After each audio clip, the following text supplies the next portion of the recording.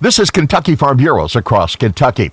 The Biden administration will rewrite the definition of navigable waters under the Clean Waters Act.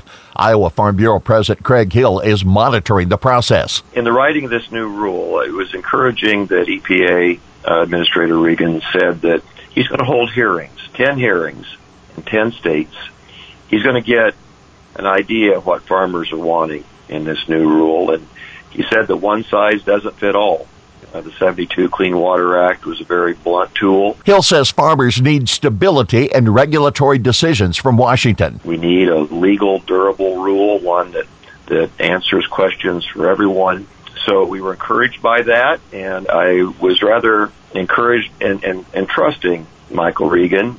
He sounded like someone that wanted to listen to everyone and find some middle ground that would work. Hill hopes for a fair and final waters rule. This is Across Kentucky.